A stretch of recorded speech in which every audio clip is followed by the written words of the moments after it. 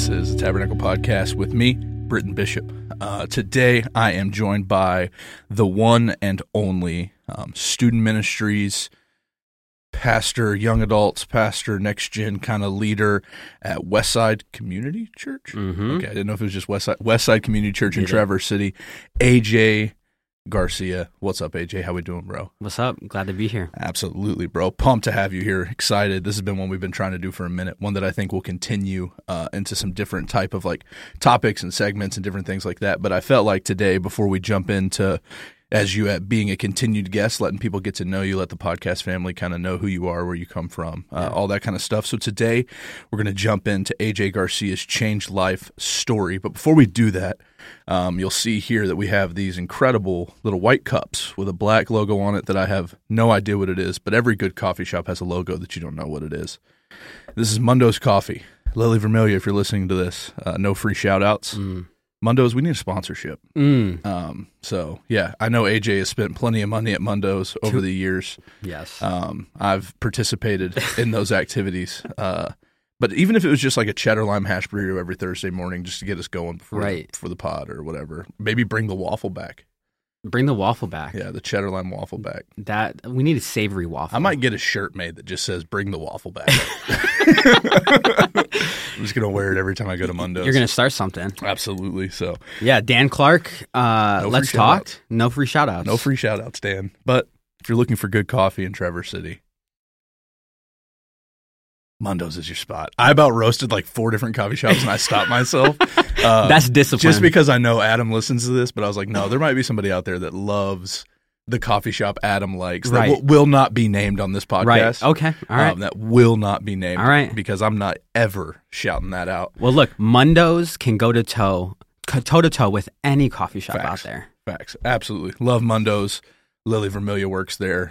She is easily my favorite barista that they have, and I mean that. So I don't actually know any of the other baristas. So, but Christians, Christians, Christian owned, great family. Yeah. A couple of them go to our church. A couple of the owners, great people, and they love the Lord. They love good coffee, and the thing that distinguishes them between other nerdy, pretentious coffee shops is that I'm glad you said they got all the nerdiness. I'm glad you said and none of the pretentiousness. Yeah, but still no free shout outs. Yeah, of course. Mundo's, no free shout outs. So, yeah, excited, man, to jump in with you today into the Change Life story. But maybe, trying to think, Benji, what's a question we've asked our guests before, first time questions they get on here before we jump in? What was it like growing up? Yeah. That's how we start the Change Life stories. My boy Benji on the mic. I just wanted to Benji say on Benji the ones would and join twos. us today. Pastor John is at a beauty appointment, I believe. I don't actually know if that's true or not. I just made that up. But they always make up some insane story when I'm gone that I'm doing something that I'm not. Right. And so I'm going to take advantage of that today and say that Pastor John's probably getting his eyebrows done right now or something like that. Yeah. So that's why he's missing this episode. But it is what it is. He's not here. It's fine. No, he heard I was coming on. He was like, not that guy. Yeah. I love it. So, yeah, man, what is kind of your first memory growing up? Whoa, that's a good question.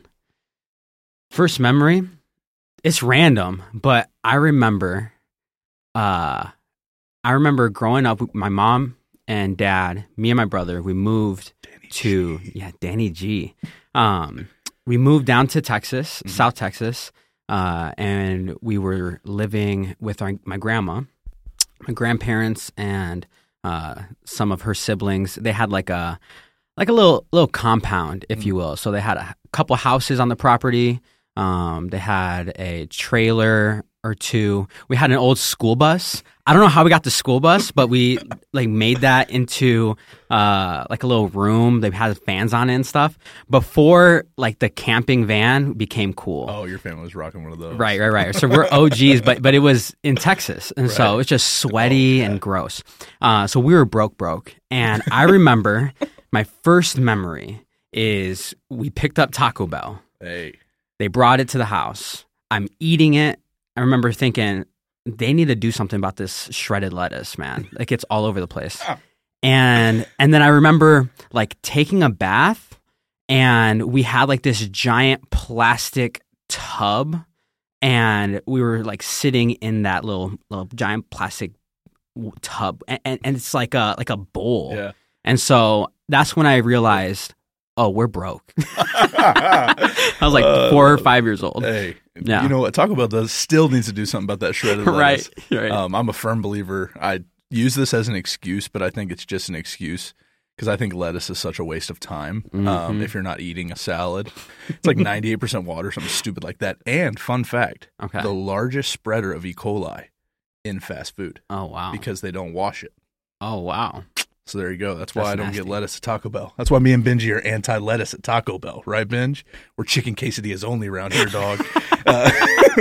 So that's crazy, though. So you lived in South Texas. How long were you guys down there for? 10 years. 10 years. So from birth till then, or 3 to 13. 3 to 13. So what was it like growing up in South? Were you guys on like the compound the whole time? No, we got a house maybe 5-10 minutes from my grandma's.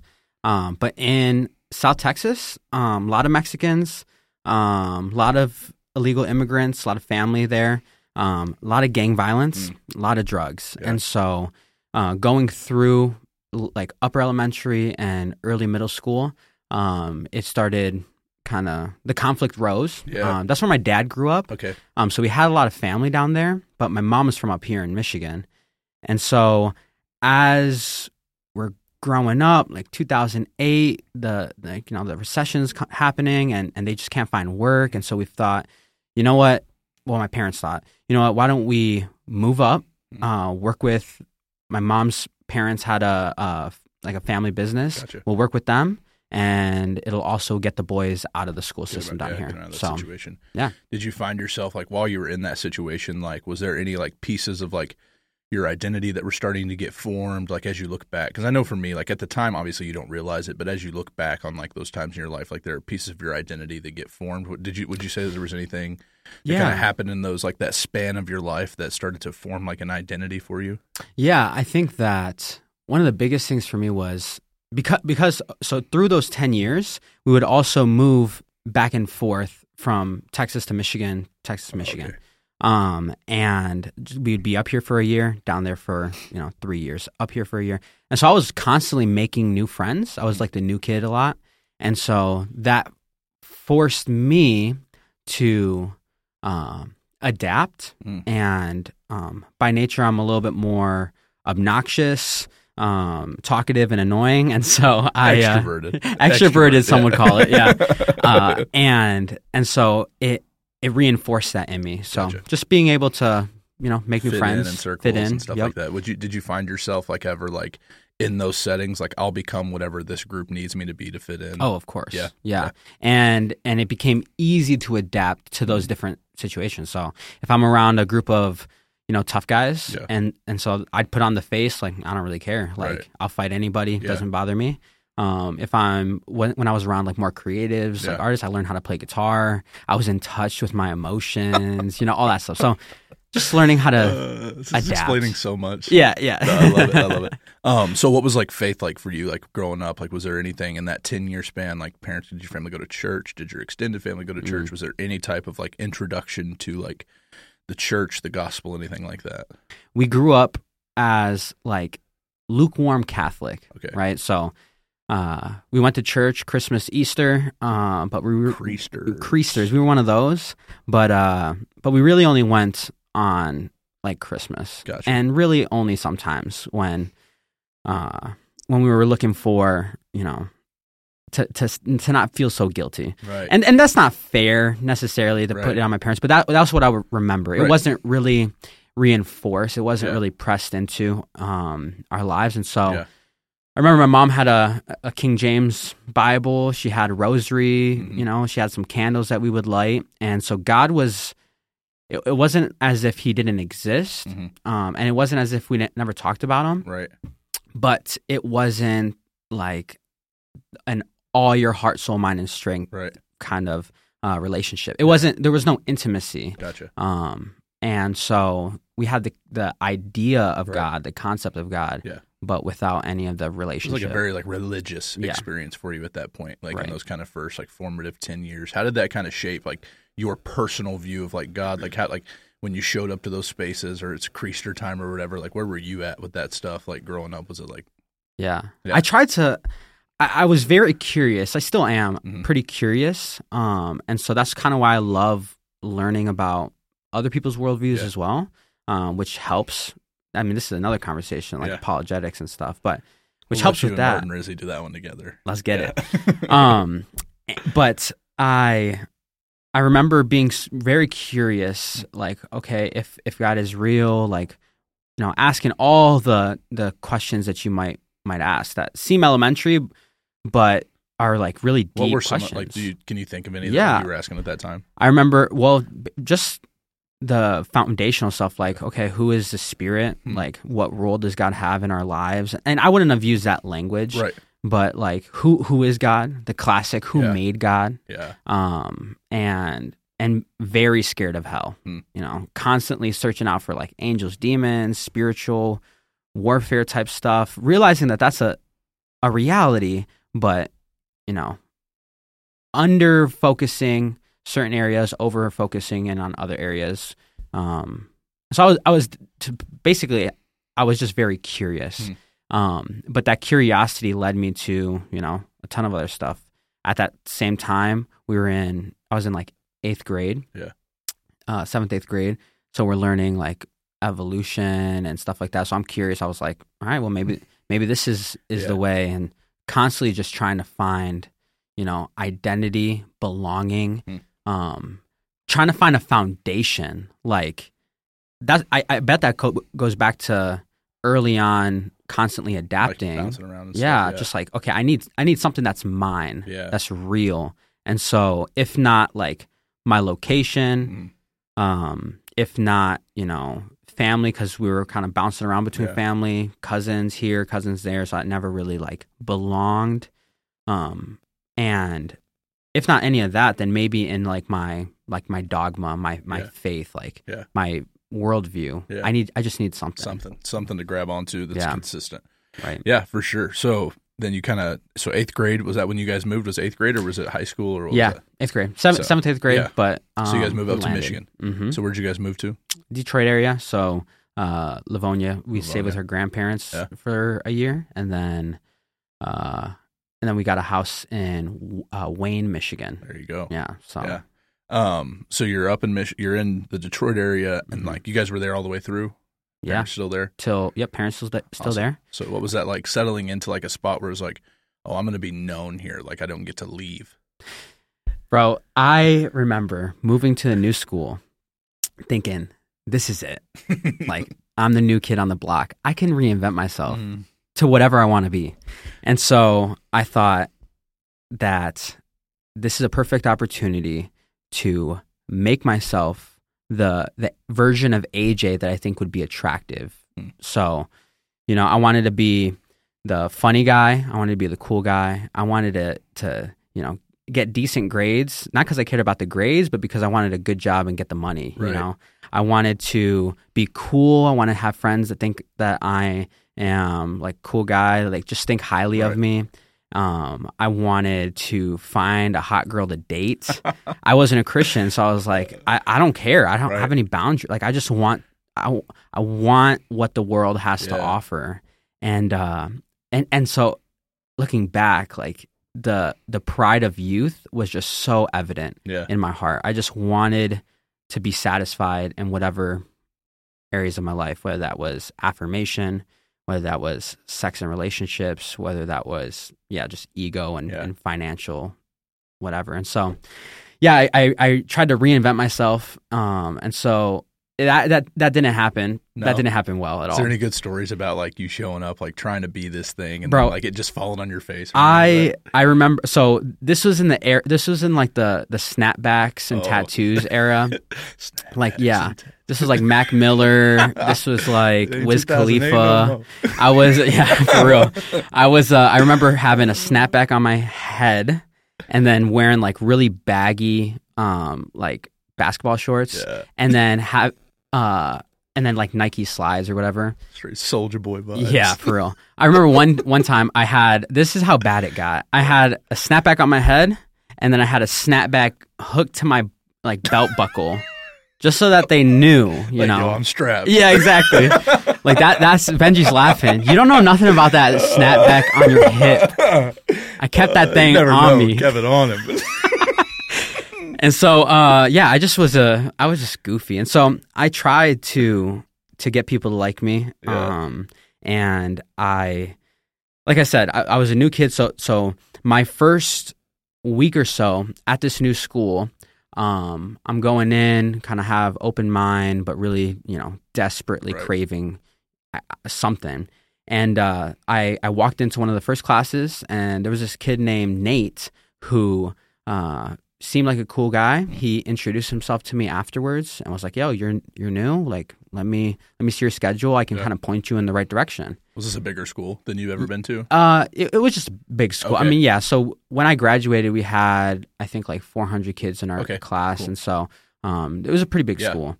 And then this was middle school, like 8th grade. He pointed me in the right direction. It turns out, at the time, I thought it was cool. Now I'm like, man, it is God's providence that he it's like Ruth. Like, it just so happened that we had all of the same classes. Dang. We lived across the street from each other, and we rode the same bus, and so it was crazy that our schedules lined up so well. So we became good friends, and after about a week or so, it became Wednesday. Wednesday came around, and he invited me to youth group, like any classic, youth group kid. Youth pastor is probably pressing him, right? And this is our new Reach One campaign. Yeah, exactly. Whoever brings the most friends gets Air Force Ones. Stop it. Hey, it works. Hey, I'm gonna tell you. Let me tell you. I got to do this side story. So we did the same thing with our small groups here like 2 years ago. I was like, yo, whoever brings the most new friends, whatever small group brings the most new people from their grade, at the end of the semester, I'm gonna do a giveaway for some AirPods. Yeah. So your small group will get put in a raffle. So they're like, I'm like, yo, kids are gonna go crazy about this. I think we maybe got 3 new kids, and I still had to give away AirPods for a group that brought 2 new kids. Yeah. That ROI, bro. Hey, kingdom economics. I love it. So Nate invites you to church. He invited me to youth group. Yeah. And so, remember, I had a vision for what my middle school and high school, I was setting myself up for success. Yeah. I wanted to be cool. I wanted to date the hot girl. I wanted to get rich one day. Yeah. Being a Christian was in direct conflict to that goal. That's not identity. Cool. Right. Going to church is not cool. And so I had no desire to go. And so I came up with excuses after excuse after excuse. Let me get some of them. It was just stuff like, no, I have to go hang out with some family, or I have this one, again, family thing, or I don't have a ride. Because family stuff can't get there's no refute. Exactly. Oh, well, my mom said no. Yeah. There's nothing. And so I thought, man, this is solid. These are great answers. But I couldn't keep recycling the same ones because I saw the kid every day. And so he was persistent. But it wasn't annoying. And I could tell that it didn't kill the kid that if I said no, it's like, no problem. Like, that's cool. And he didn't stop being my friend when I told him no. And this happened for maybe a month, maybe 6 weeks, where I kept telling him no. And so then he invited me again one Wednesday. I said, oh, man, I don't have a ride. And he was like, all right, no problem. Gets them all. I got you. I can pick you up. So I'm like, dang. So I remember I grew up Catholic. And so he picked me up from school, and I'm going to church. I'm dressed to the nines. And by dressed to the nines, I mean I borrowed my uncle's like dress pants. It was kind of baggy, and I had like my Virgin Mary shirt on, and I had like a rosary on because I'm going to church. And so he knocked on the door because we didn't have phones, and I went out, and I'm like, all right, let's go.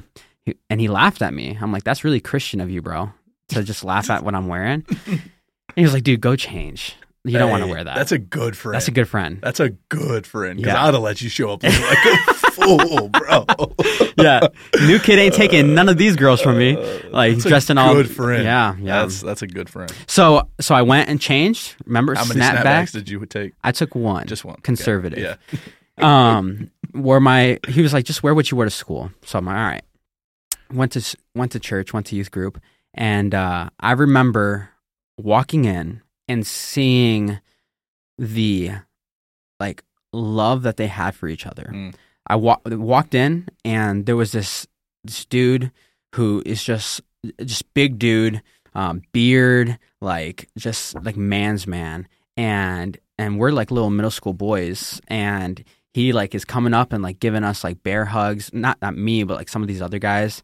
And he introduces himself like, "Hey, I'm Jordan. Like, nice to meet you. What's your name, man?" And I told him AJ. He was like, "Very nice to meet you. Any friend of these guys, friend of mine." And I was like, "Man, this guy's cool." Yeah. And so I didn't realize then what I know now was that was like John 13, 36 kind of love. Like, they will know that you are my disciples by your love for one another. Yeah. And that love was attractive to me because I was longing for that. Yeah. And I was longing for the community, for the belonging. And so I saw that, and I kept going, kept coming back to youth group. They had food, crazy worship, good preaching, and I kept going back. And maybe a month later, after sitting under, gospel what was your preaching, youth group called? Under One. Under One. Yeah, okay. Under One. And after going for a while, during worship, Nate leaned over to me. Okay. And he asked me, "Hey, are you ready to surrender your life to Jesus?" And I didn't know systematic theology. I didn't know what justification by faith, meant. I didn't know who Martin Luther and Charles Spurgeon and John Piper were. I didn't know any of these guys. I still don't. Yeah, who are we talking about? But I knew that Jesus died for my sins, that he was God. That's good. So I surrendered my life to Jesus. I said, yeah. So he prayed for me. And in the seats. Yeah. Well, we were standing up. It was one of those churches. Okay, during worship. We sit up front. Yeah. Yeah. So during worship, he prayed over me, and What grade were you in? I was in 8th grade. That's so dope. Another 8th grader prayed over you, and you gave your life to Christ. So there wasn't like a youth pastor? No, like not involved. Just hearing the preaching. Bro, that is so cool. Yeah.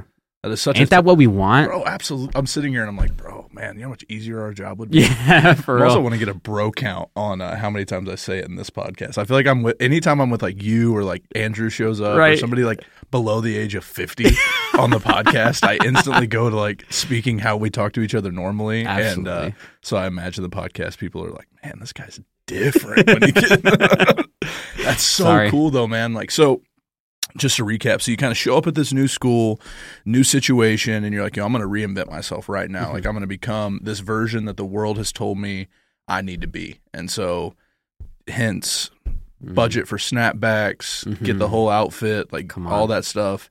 And then you're kind of met, like you said, like God's providence kind of shows up in your life, and it's like, yeah, I got a different idea. And so you get this friend, Nate, and he just sticks with it. Doesn't back down. Keeps inviting. Sooner or later, you run out of excuses. You go to church, and then you were there for how long before you? I don't remember. I have to say maybe a month, maybe 6 weeks. Yeah. Where I'm just. And are you actively like asking questions, having conversations over that time, or is it just like you're kind of like sitting back and observing all this? It was a lot of observing, and a lot of stubborn pushback. So, like, I would hear things that were new to me, and I was the annoying one who was like, I don't know if I believe that. Or it's like, yeah, but it's like... Would you say that, or was it just like an internal thing? With some of the friends, yeah. The more I got comfortable, yeah. And so, like... Did you guys, like, do, like, small groups and stuff? Yeah, so we had like, middle school boys, high school boys, middle school girls, high school girls. That's how we broke it up. And so some of my guys, when we were hanging out outside of it, because I didn't plug into small groups at that point, because it was, they met on Wednesday nights, but small groups were outside, so like a Thursday or whatever day works for the leader.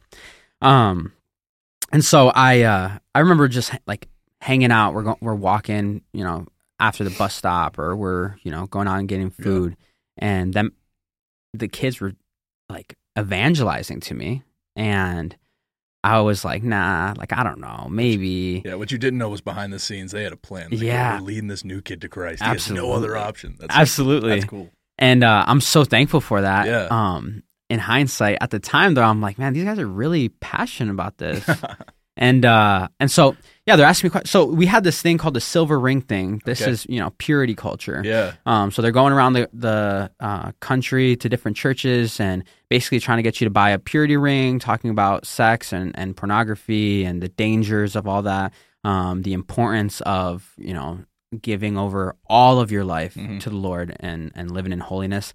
And so I remember vividly that the silver ring thing, and that was the first time that I ever the concept of pornography being bad was even brought up.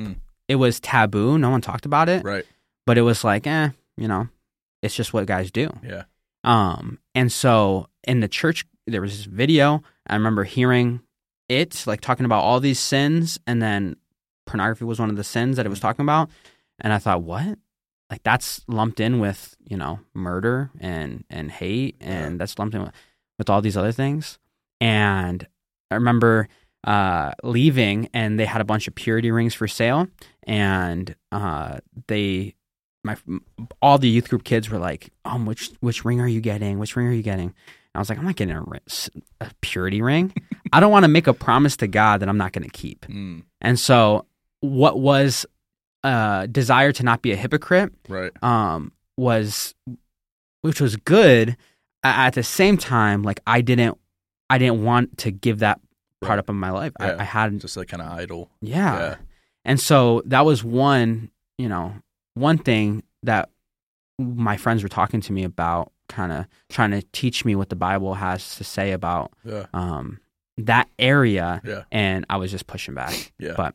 But in those 4 to 6 weeks, which is a short period of time, right, we had some pretty deep conversations. 100%. That's so good. Cool, bro. So cool. And then you're at youth group, in the middle of worship. Yeah. Nate's just like, "Hey, bro, you ready?" Mm-hmm. And you're like, "Yeah." Mm-hmm. He just prays you. That's such a cool story. Yeah. That it's just students leading students. That's such a that's the vision, right? Mm-hmm. That's why we do what we do. That's why we teach the things we teach. It's not so we can grow these big student ministries where they come hear us preach every week. It's so that students will be leading other students. Absolutely. That's such a cool just like picture and vision of like, man, this is what ministry looks like. Yeah. I think it can be encouraging just to the person listening, that just persistent obedience. Because I'm assuming Nate wasn't the most well-read, wasn't right. the most well-educated, right. But he was faithful. He knew that Jesus changed his life, and so he was going to tell his buddy. Mm-hmm. It wasn't like he went out, like you were just his friend. Mm-hmm. Like he built a relationship with you. He spent time with you. Yeah. And I just think that's such a cool testimony for people listening to this podcast, or students maybe that listen to this podcast, or even parents and older people, but just your consistent relationship with non-believers and continuing to point them back to Jesus. He's faithful to do the work. Amen. Like the requirement is not for you to know all the answers. The requirement isn't for you to save them, because as we all know, not possible. Right. But there's something about just like persistent relationship that brings people into the kingdom. And I think it's such a cool, like I think like as you're sharing that story, I think about my own story and my friend Dalton, that like he wasn't there the night I gave my life to Christ, completely like surrendered everything. But I think he prayed for me for like 7 years, like was always a friend, like could count on him. Like he was the one that would he was just always there. We were horrible friends back to him, but he always showed up. And then I remember getting to call him and be like, "Hey dude, like I'm doing this." And like still to this day, we were just texting today about golf stuff now. But wow. I mean, one of my group, but I think there's something about like that persistent relationship in pouring into non-believers that is important. Because I think what can happen is we get in these Christian circles and we surround ourselves with people that think the same way and believe the same way, which is good for community. But I think we lose sight of the mission in that sense. And so I think it's just so encouraging to hear that story that it worked. It's relational evangelism. Yeah. And so that's there's a place for, guys standing at the, street corner and they're preaching the gospel, so long as it's consistent with Scripture and they're preaching truth in love. That's a key I'm all piece, for in it. Love. I'm all for that. There's a place for that. Yep. And you can do it well. You can also do it really absolutely. poorly. Yeah. But my emphasis is on relational evangelism. That's so good. So you want to evangelize? Okay, how about instead of you going out of your way to preach to the stranger on the mission trip, how about you preach to your mom? How about you do the dishes before she asks you, and you say, by the way, this is what I'm learning in church, in youth group, on Sunday, wherever, and it made me think of you. And I just wanted you to know I love you and God loves you. That's so good. That's so good. And so I was like I said, I was the only one who grew up, or I didn't grow up in a Christian home, and so I was the first one to surrender their life to Jesus in your whole house. In my whole house. Dang. And so, over the years, I was inviting different friends or whatever, and I realized like, oh man, like I need to turn this back to my family. When did that click for you? Probably like maybe 2 or 3 years. After a long time. Yeah, so like sophomore, junior year. Yeah. And my brother, shout out Danny G. Pastor, Cold, Grand Rapids. Yeah. So obviously, he ended up coming to youth group with me, and he was the middle schooler that wanted to hang out with all the high schoolers. I can see that. Yeah, and so for sure. I mean, for me, like I don't let middle school siblings hang out with the high school siblings. Right. I'm like, no, we're separating you two in small groups and other stuff. Like, I'm sorry, this is how it is. Yeah. And part of that is me still holding on to big brother energy, where I'm like, nah, that's not happening. And so, I was going to tell a story, but hey, tell it. We got all the time in the world. No, not that one. But I will say that Danny G came. So he was hanging out with his older brother's friends, and did you invite him? I invited him. What did that process look like?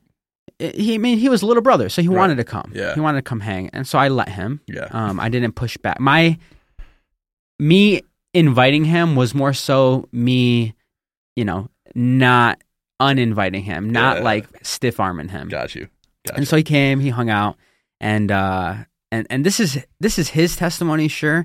But later on in the years, like Bible college, he's in Bible college. He's years of going through the motions. He ended up surrendering, hearing a sermon preached, and realized like, man, I was faking it. Yeah, like, I think Danny and I gave our lives to Christ to the same message, not at the same time, but to the same message. Yeah. Is that right? Yeah. Yeah. Shout out Adrian Dupree. 4 chairs. Yeah, 4 chair message. Our students, we just went on a mission trip to Columbia, South Carolina a few weeks ago, and just through relationship with Adrian, our connection through Forge and stuff, we went over to his house one night for dinner, and took there's like 30, 40 of us, something like that. Took them all to his living room, packed them in. We had laser tag in the backyard afterwards. What? But That's crazy. But I was like, hey, bro, like I was just going to have him do like passion, like living passionately for Jesus, something like that for the students. And that day I was like, dang it. Because it just hit me. I was like, man, like some of our kids like need to hear 4 chairs and what it is and what it offers. And it's crazy ADHD of all time, and he knows it. But the Spirit of God shows up in it, and it works. And I saw some of our students just get fired up about the gospel, the reality of what was going on. So, yeah, it was a cool moment. You remember that, Benj? Yeah. How many times have you heard 4 chairs, you think? That was, first time I actually listened to it. Okay. He did make some people cry laughing. So yeah. We had students who were like, I was about to pee my pants. Get away from me. So it was cool, though. It was cool. So yeah, me and Danny G are part of that gang. So, that's awesome. Adrian, that the guy I had on the podcast, brother, gave us like, it's cool. He always loves hearing those stories. So that's amazing. But yeah. So give your life to Christ. Obviously, life changed completely at that point, and you were just kind of getting after it from then on out, right? Yeah. Sure. Yeah, that's how that goes. Yeah. So 8th grade, I was trying, but in my 4 years, so that was at the end of 8th grade. In my 4 years of high school, of going to youth group, we had 5 different youth pastors. Dang, that's hard. Yeah, and so I had different youth leaders, and just witnessing, pastoral failure and the messy part of church. And did that have any impact on you? For sure. Yeah. Yeah. I was in the mud, in the thick of it for a lot of those pieces. And just, just in more immorality, moral failures, and I could talk about that too. But through that time, again, like I wanted belonging, and I was so desperate as a young boy who gave his life to Christ to like be discipled. I knew that I needed that. Yeah. And I didn't see anyone around me to do that. Yeah. You and Nate still homies? Not me and Nate aren't that much, aren't as close. But one of the other guys in that crew, Zach, he is, one of my best friends. At that point, or were you at that point? Okay. And to this day. That's cool. Another one of those guys, Terrence, they're both groomsmen in my weddings, cool. best friends. Yeah. Love those guys. So desperate for discipleship. Desperate.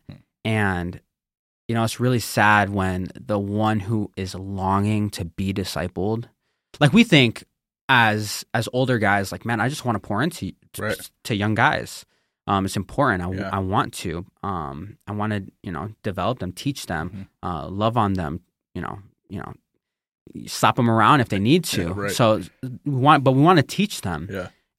And it was really tough to be on the other side of it, where I'm desperate for somebody to teach me the ways of the Lord, like to raise me up in the knowledge and admonition of the Lord.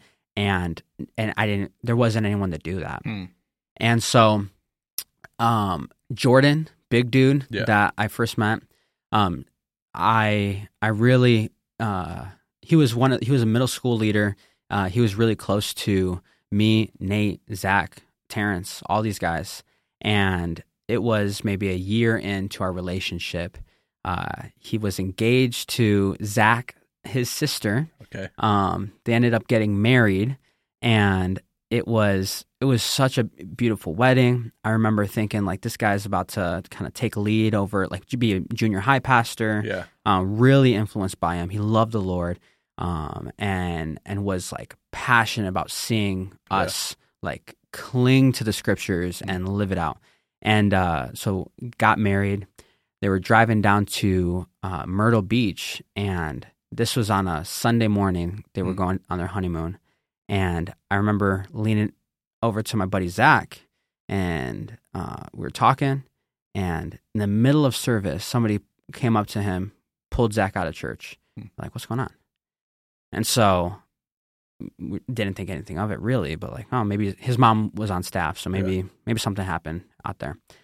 And so a little bit later, another person came out and grabbed me, grabbed Terrence, Nate, some of his friends, and they let us know that there was an accident where Jordan and his wife Heather, they got into an accident on their way to Myrtle Beach, and we don't know what happened. They're at the hospital right now, and so they told us, like, as any good adult would, like, hey, your friend needs you. Yeah. He's going to need to be with family, but right now he needs you. Yeah. So we're kind of confused. What's going on? We don't know. And so we're sitting in there just anticipating more information. Yeah. Well, we got a phone call. They got a phone call that Heather was all right. By the grace of God, she only had a few scratches on her. But Jordan, he passed away on impact. So it was a tragedy. It was tough. And there was, after, grieving through that, I look back and I see a few things. I see how the church body came together in such intimacy. So it was such a fresh and immediate response to suffering and loss that impacted my life and my understanding of death and the reality of us not having tomorrow promised. And I remember thinking that this legacy. So as a middle school boy, or at this point I was a freshman. As a freshman, thinking how important that mission that Jordan had for us was to live out. And so me and some of my small group, we took it on ourselves of like, we're going to carry on his legacy. And his legacy was to get the gospel out and to have a generation of young people who knew and loved Jesus. And so that legacy like sparked a passion with me and some of the guys in my youth group. Yeah. And so that was my first kind of taste of suffering and ministry. Yeah. And that was tough. Yeah. It's hard. Over the years, we had a couple different pastors, youth leaders who, like I said, fell into sexual immorality. Some of it what they were arrested for. Child molestation. Some of it was inappropriate relationships with female leaders. And all of it, like, they were close friends, people hard. who I knew and I loved. And church split over theology. There was a Calvinist and an Assemblies of God church. So it was like, all right. It's crazy you're still sitting here following Jesus coming out of all of that.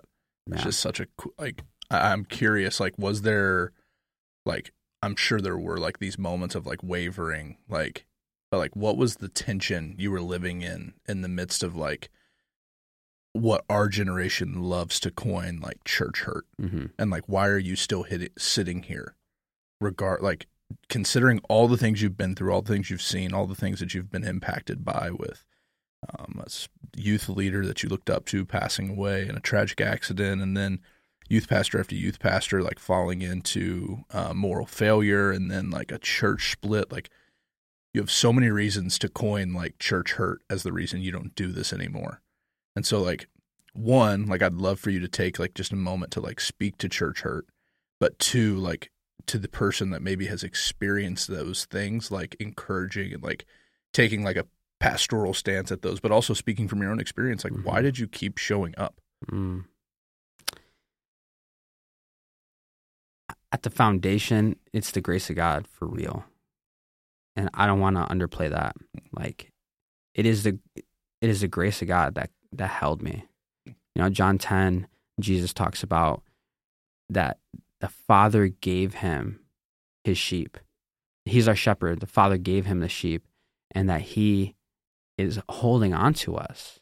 And we hear his voice, we know him. And the shepherd is the good shepherd who takes care of his sheep, and no one will snatch them out of the Father's hand. And I felt the comfort of a shepherd holding on to me. And I could have easily been the sheep that ran away. Right. But he clung to me. I never used the term church hurt to describe my own past, although it is valid, and I understand if defined rightly and understood, healthily, then of course there's church hurt. I think it's one of the most weaponized phrases, absolutely, in our culture today, towards the church, that our generation loves to use as a reason, excuse, whatever you want to call it. But so and so for me, on top, God's grace as a foundation, but also God's grace through a community of friends who were right there with me. I think there is power in fraternity. I think there is power in friendship. And when people are doing something together, it's the band of brothers mentality. That's so good. And so we were all in the trenches together. We cried together. We laughed together. We stayed up late together. For a lot of us, when some of us, a lot of us didn't grow up in the best, like, home situations. We didn't call our youth pastor to pick us up when another one ran away. Right. We got into our cars as 16, 17-year-old dudes, and we drove around the city looking for our friend. When the parents were like, he ran away, we don't know where he's at.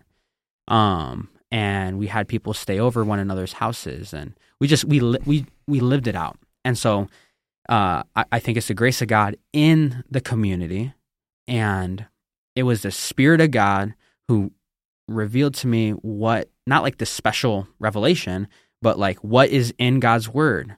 And I believed it. It was so plain to me of what a pastor ought to be, what a man of God, or just like a Christian, a follower of Christ, what they should look like.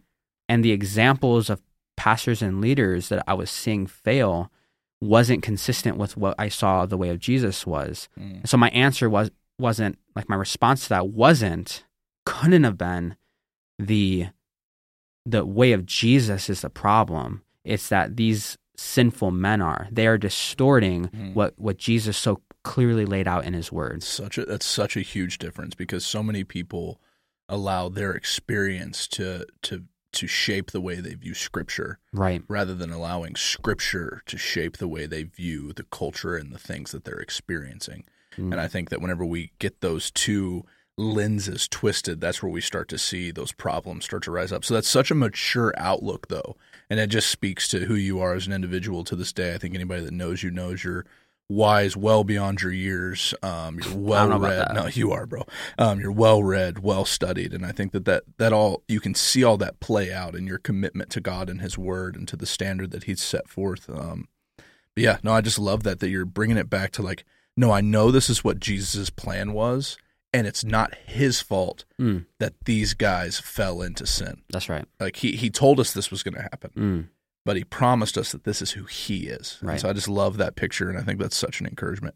So what would your encouragement be to the individual maybe that's listening to this that has experienced, for the lack of a better way to say it, church hurt? But I think it's important to note that church doesn't hurt people. People hurt people. The church was Jesus's idea, and it's the people within that local body context that are hurting you, people that are inept to sin, that are broken, fallen people. But so how would you speak into that and encourage those people that maybe have experienced that hurt? I think that for every terrible pastor whose elders need to get together and kick them out of the pulpit, for every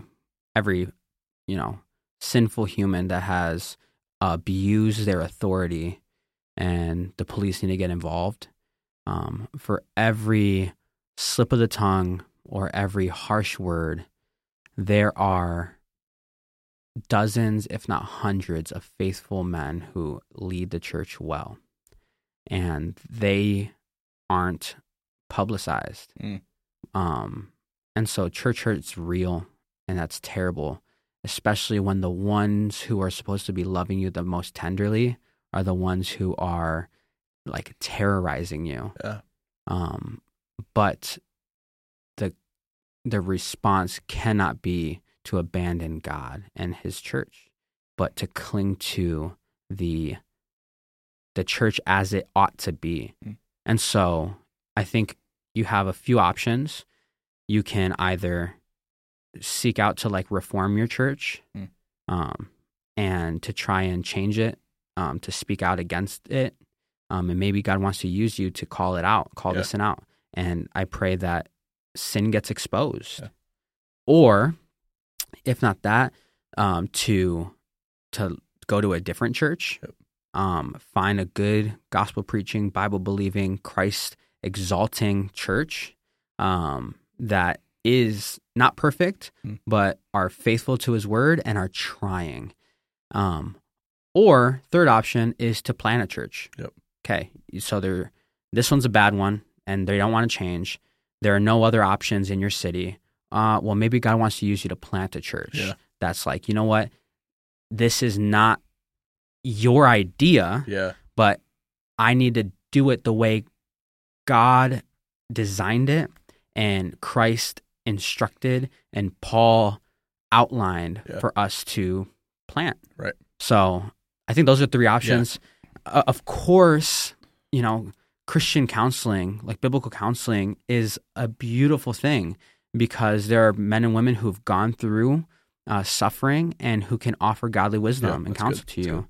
And you can't do it alone. That's key. You cannot do it alone. Yeah, it's so key because that's such a piece. The enemy uses those things to isolate us, to disperse us, to spread us out, because then the attack's easier. It's harder when we band together in those moments.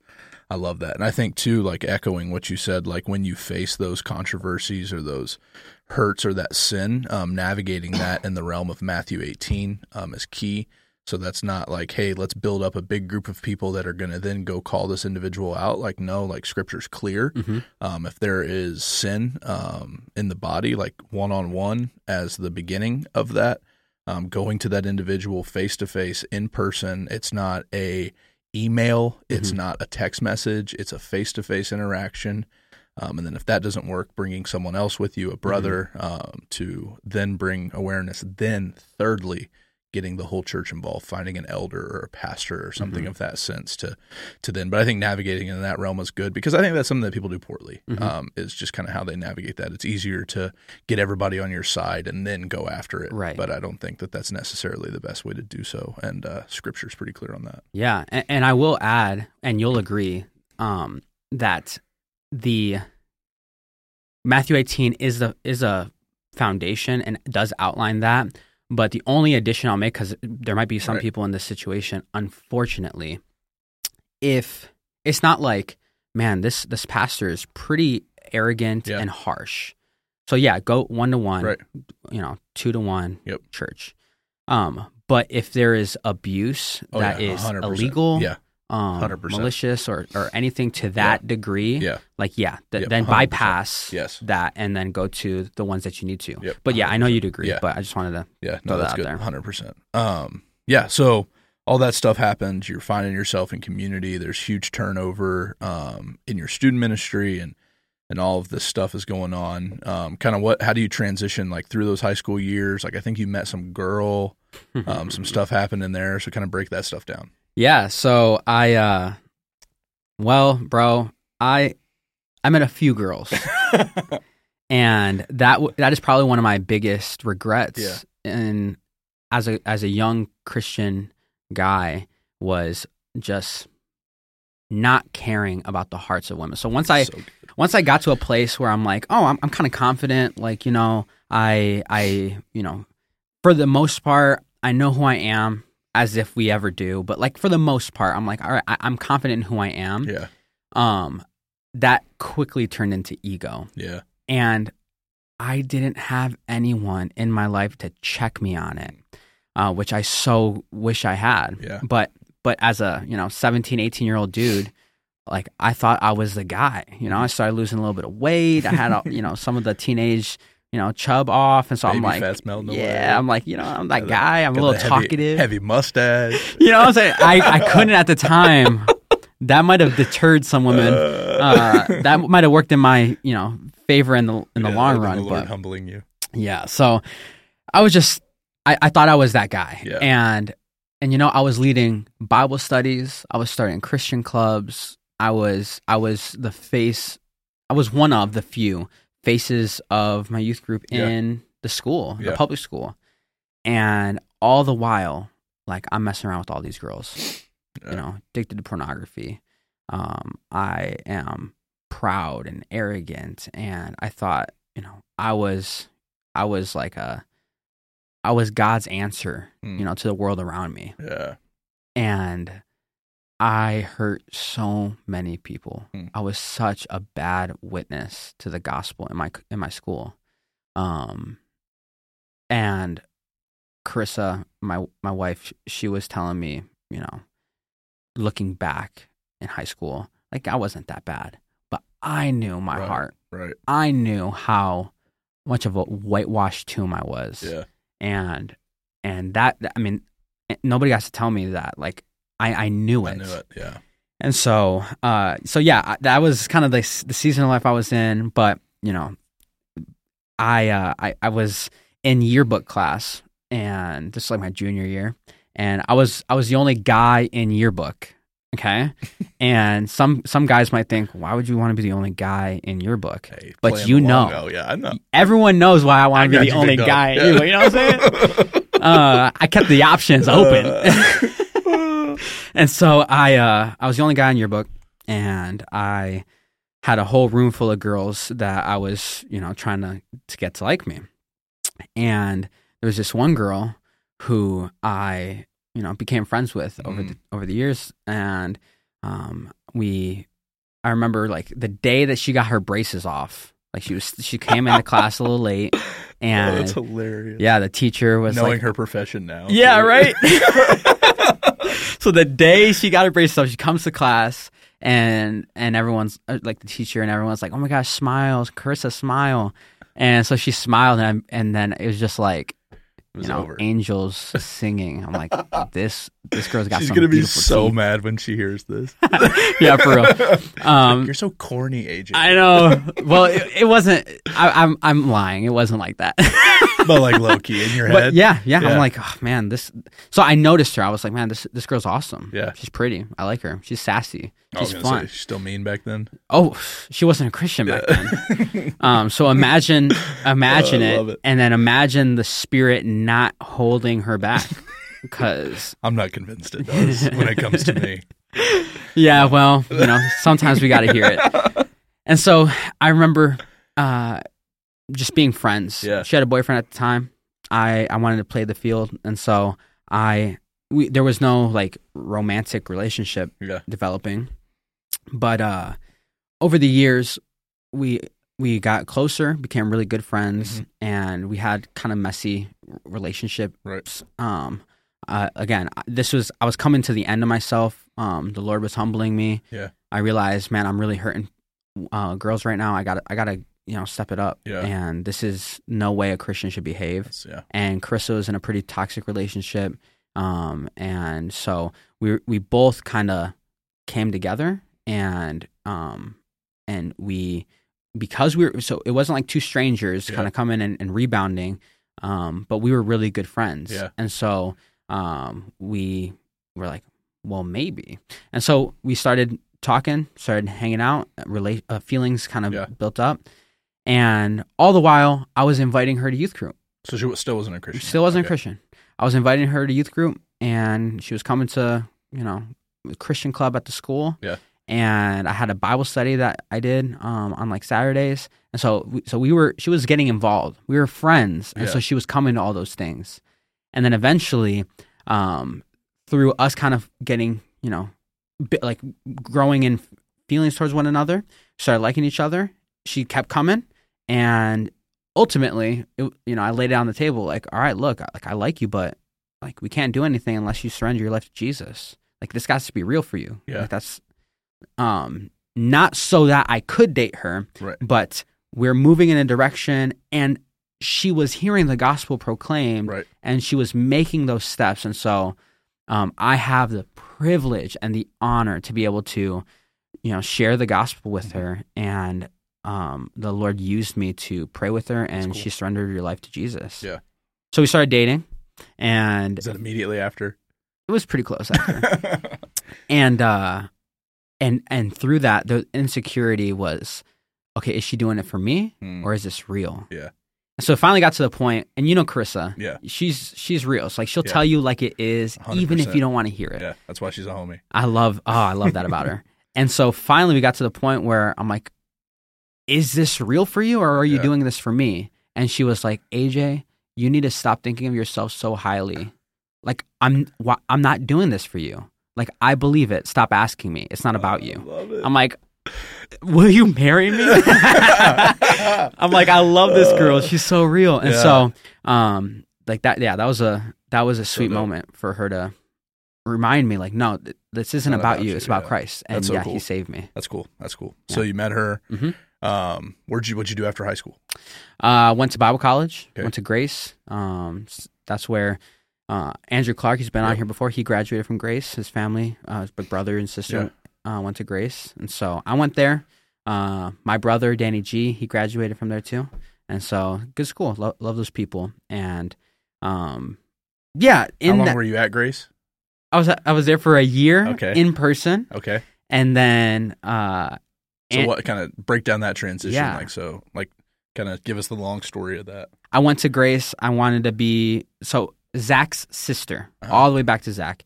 Zach's sister, Heather, she told me when I was like sophomore. Which was Jordan's wife? Jordan's wife. Okay. She told me, like, AJ, I could see you being a pastor one day. And I was like, no, dude. I'm barely a Christian. Like, I remember my goal in life. Yeah. And so I was like, no, I don't really want to be a pastor. But then as I grew and started to read the Bible more, and my love for people and God's people, like in his church, it grew, and I started to realize a little bit more of like what a pastor was and the role that they had. it became a little bit more attractive to me. So over the next 2 years, from sophomore to like later junior year, senior year, I like clung to that call. Yeah.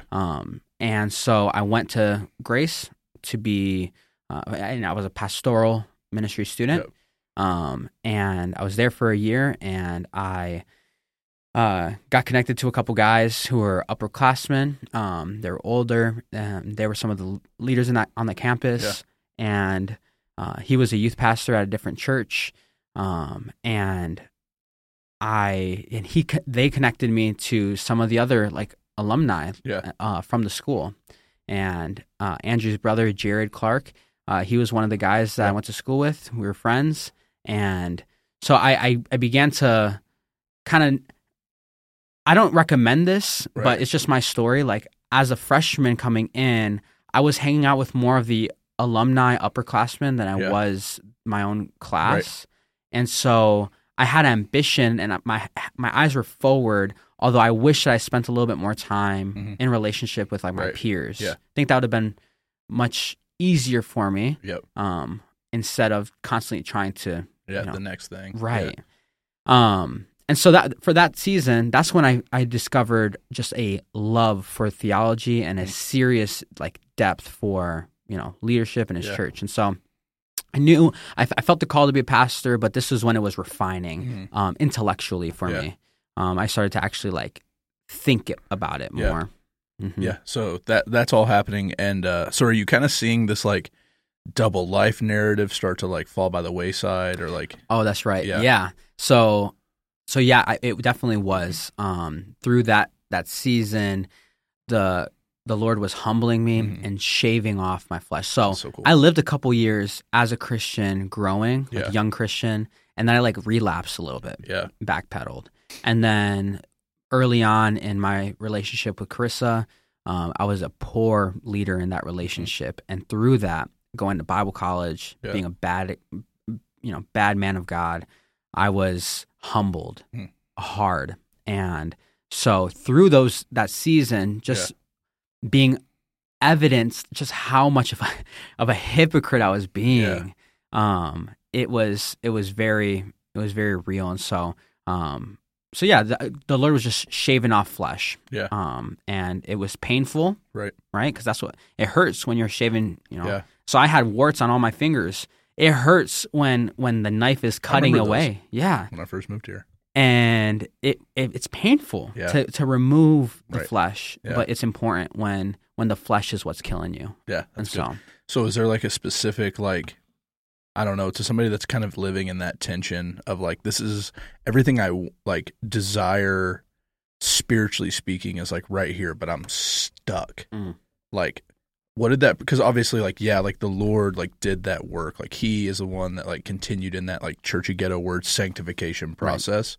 But like on your end, like there's effort involved, right? There's a surrender involved. There's, so like for you, like to the individual, maybe that's living in that tension currently, maybe it's a student, maybe it's an adult, maybe it's somebody, a grandfather, like, I don't know. But like, what encouragement would you give to the individual that's living kind of in that tension of like, I see what I want.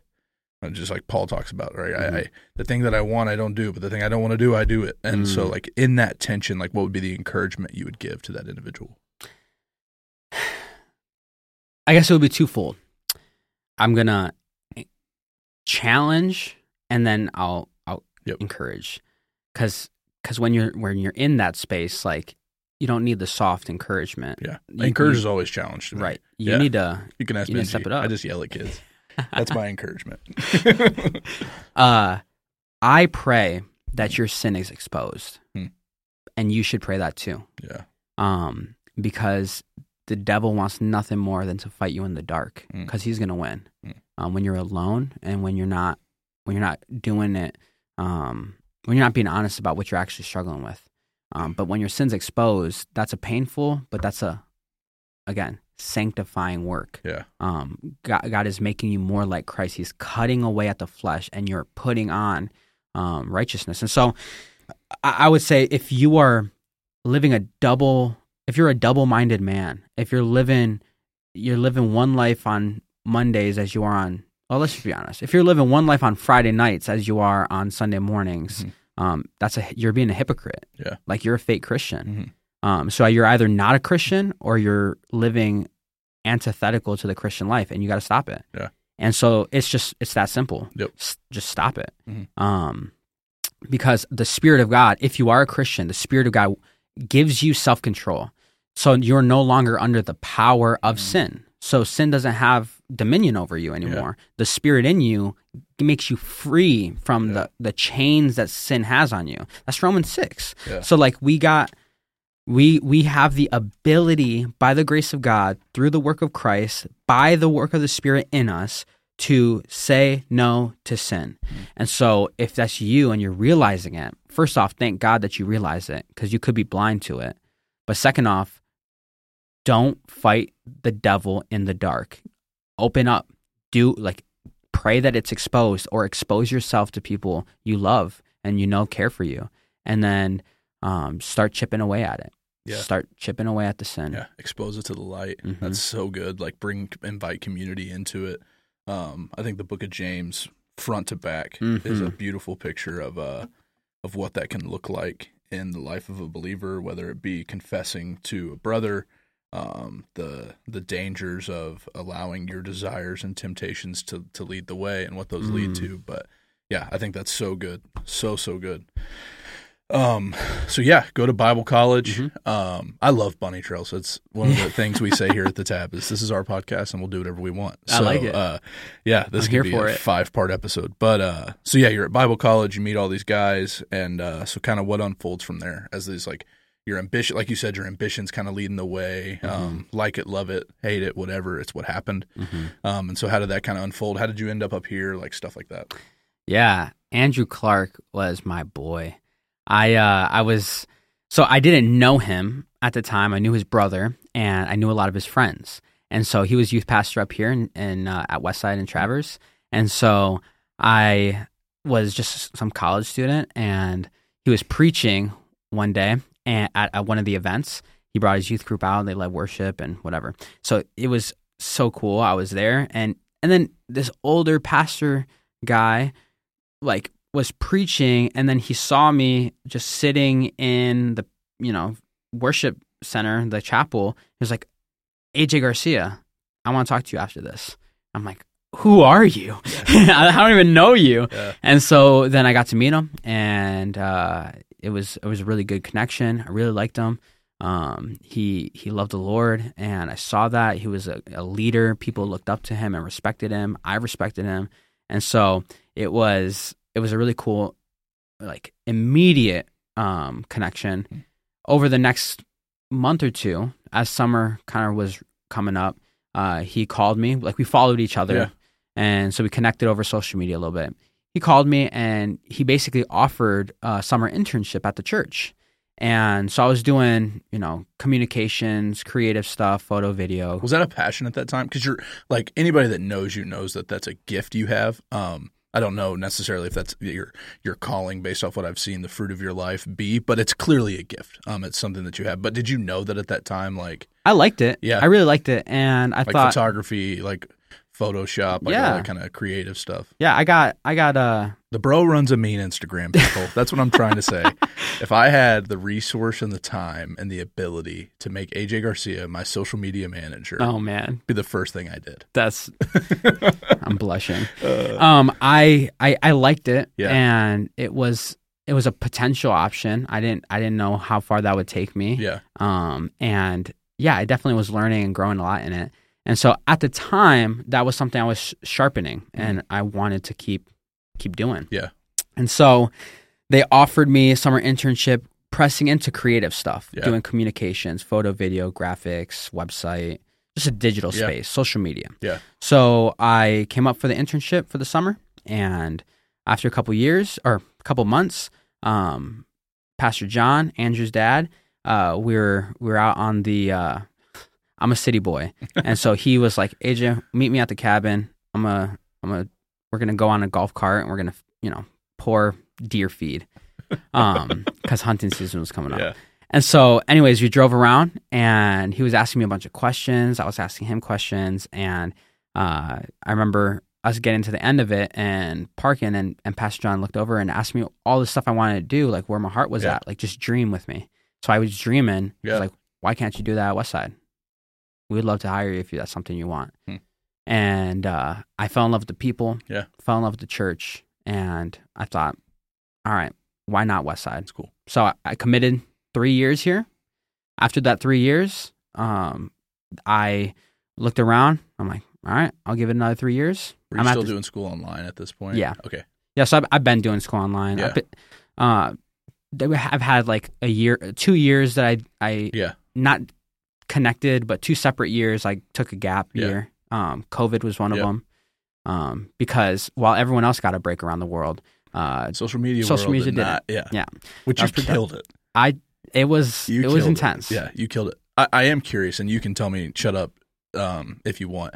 But was there a point, like within like following like that opportunity of doing creative stuff, where maybe like you had this awareness of like, man, maybe my ambition led the way here, and that wasn't like, because obviously like your call in your life is like pastoral ministry, like you can see it in your heart, how you love people, how you dissect and communicate God's word, like that's very clear. So like, was there ever like this tension point of like, man, I'm doing this like social media creative side and like I'm good at it, but was there a tension of like, but man, I feel like I'm called to like this? Was there like, did you ever have a tension like that? Or I'm just curious. Yeah, I think there was a tension there because I was on staff as the director of social media, and I was getting opportunities to preach. Like I'm so thankful for John, and I'm thankful for Andrew, who gave me a ton of opportunities to lead and to preach while I was still doing social media. So I preached on, like, as not a pastor at the church, I was preaching on Sundays because John saw that gifting in me, and he gave me opportunities. Cool. He stretched me, challenged me. Andrew did the same in Elevate, our youth group, and gave me opportunities. And he stretched me, challenged me, and they both formed somebody who like had passions but refined it. Yeah, that's cool. And so I'm really thankful for that. But yeah, of course, like there's this like I desire to do more, and I'm only kind of pigeonholed in this spot. Now that I'm doing more, I'm preaching, 2 to 3 times a week, like.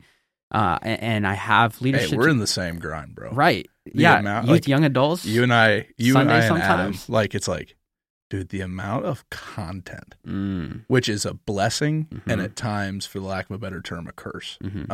But and you write your own stuff, right? Yeah. I'm way too, like, I guess nerd could be a word. Yeah. Controlling could be a word. I find joy in writing my own stuff. No sideways energy towards anybody that uses curriculum. Right. Do your thing. But you're probably a better youth pastor than I am. But there is a reality that there's more work involved in that. Yep. And I mean, that's the whole point. That's why people use curriculum, because it's not as much work. They can put energy other places. Yep. But if you're doing it as many times, and I know you and Adam are, because I'm doing it with you, it pulls a lot. So putting out all this content now, for a minute I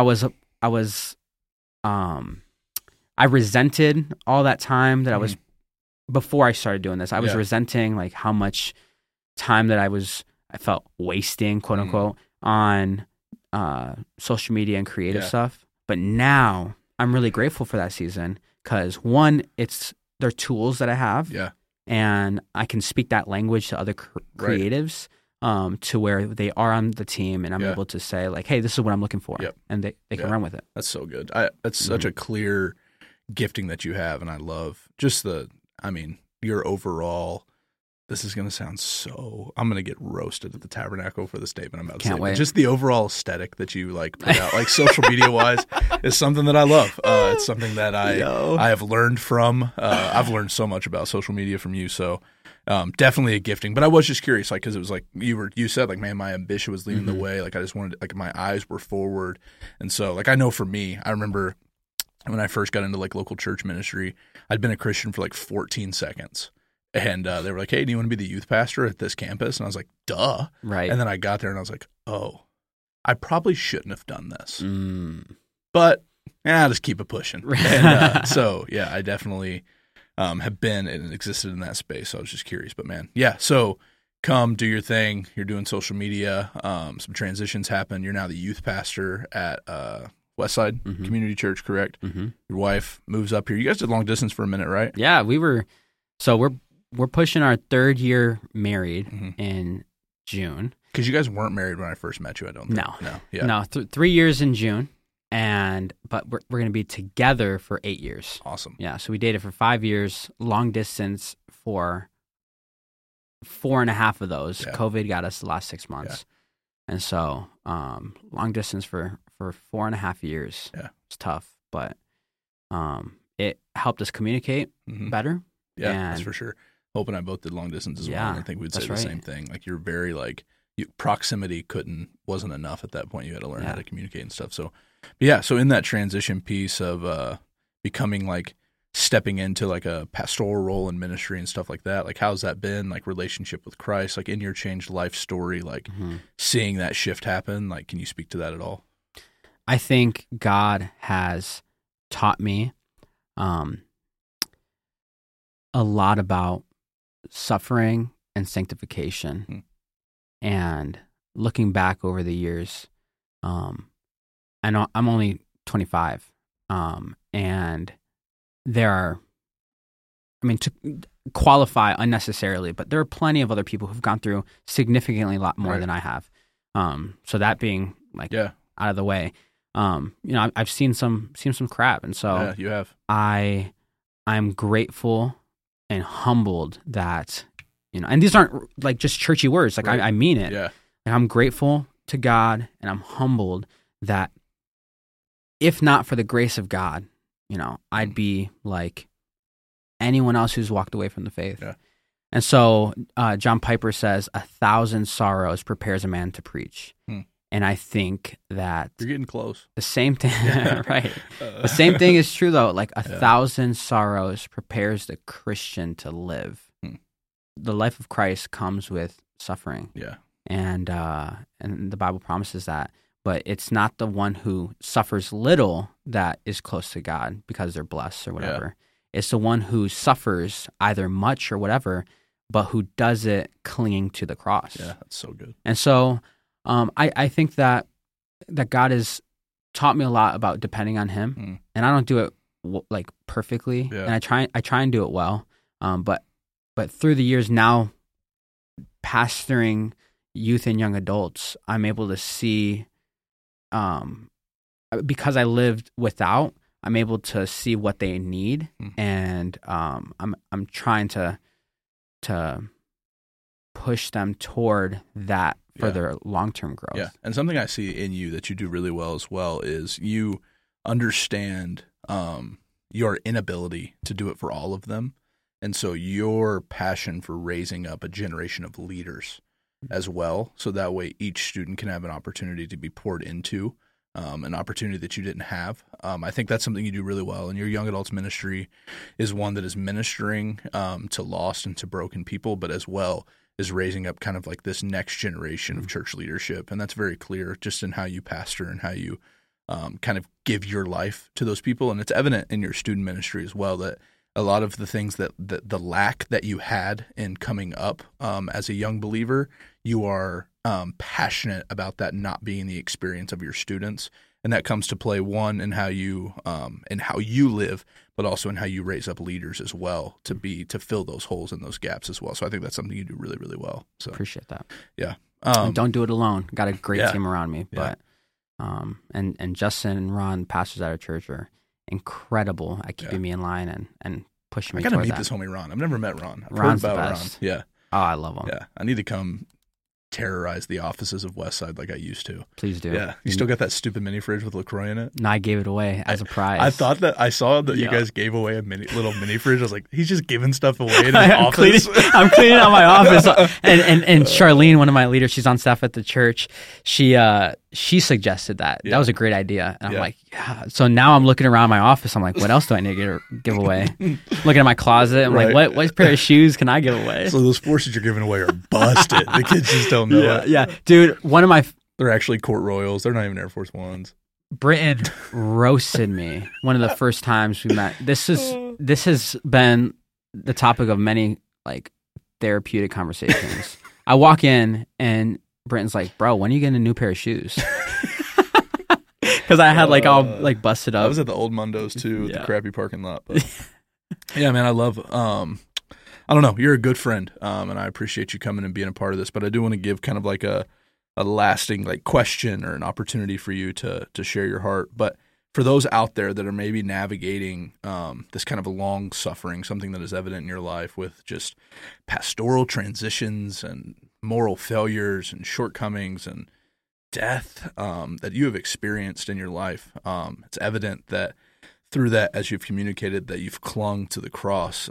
The grace of God has been something that's carried you through. But just, I don't know, like in a pastoral heart for those people that are maybe in that like season of suffering, in that that time of not knowing, like of doubt maybe, or something of that, kind of speaking to that listener as well. If there's anything else you want to say, just kind of in conclusion for the pod.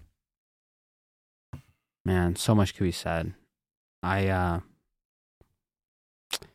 think to not grow weary of doing what is good, to ask the Lord to keep your heart tender,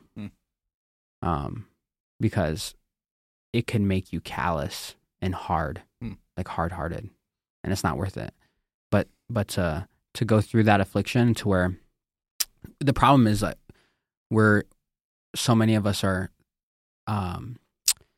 we desire to be thick-skinned and soft-hearted, but we are thin-skinned and hard-hearted. Everything gets to us, and we're not willing to change. Yeah.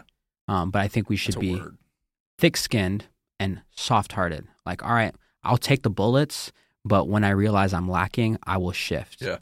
And I'll humble myself to be able to move. And so, keep your heart tender. Don't grow weary of doing what is good, and keep your eyes on Jesus. It's good. So good.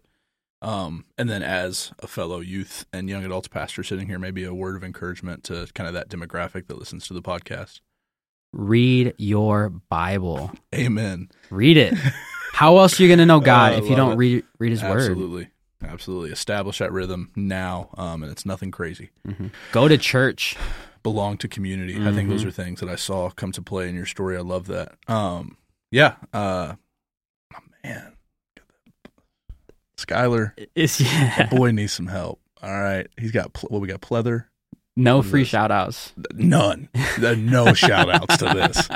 I keep that ESV on me, bro. Hey, I'm with the ESV. I get behind you on that, but my man. Yeah. It's like building a house with a hammer from Walmart. Hey, I don't trust anybody with a pretty Bible. You're way too good of a preacher to be using pleather. All right. No, you can throttle your goat skin, bro, but I'm just saying. Come on. All right. Well, Tabernacle, hook me see up. If the podcast has a budget to get this man a new Bible. I know you can't read that on stage. Look how small that font is. What you mean? Oh, man. For those of you maybe podcast checking it out, I'm going to start a fund to get this man a new Bible. My goodness. No, I love it. I've been picking on you that for years. So. For real. Get your hands on Let me see this. Yeah, that's real What's life. It feel like? That's real life, son. Yeah. Wow. Look at that. Look at that flop, Benji. Benji, look at that. Look at that. Look at that flop. Look at that flop, Benji. Hey. It's a good flop. Love it. Hey, Tab family, AJ, bro, thank you so much. Love you, bro. For jumping on. I'm excited for the episodes to come out of this. Talking about youth and young adult stuff. Suffering apparently is something we can spend some time diving into, maybe some spiritual warfare type stuff. But yeah. And you know what? Real quick, Tabernacle family. You guys are blessed with a staff of pastors who love the Lord, love His Word, and are no BS. If I'm allowed to, I mean, you guys. You could probably just say it, but I'm not gonna make it. Yeah, Tim would approve. And I think that we are so easy to overlook what we're blessed with, and to long for something more. But don't, because you guys are blessed. Tab fam, you are so blessed, and so. Yeah, that's it. Appreciate you, bro. Students out there listening to this podcast, Camp 23. Come on. Coming up. Yes, July 24th through the 28th. The price goes up after July 1st, so get that early bird special, $200, 2-month early bird special. Come on. That's what I've been selling it to people. Hey, but you're going to want to come out. It'll be us, West Side. Bayview, New Hope, Kensington. I know for all the old dogs out there, like, what? All these churches are partnering? It's Kingdom. It's Kingdom, and we're getting after it. We're going to be out in Gaylord again. Excited. Got Chris Marvin, the Spark, Paul Epperson.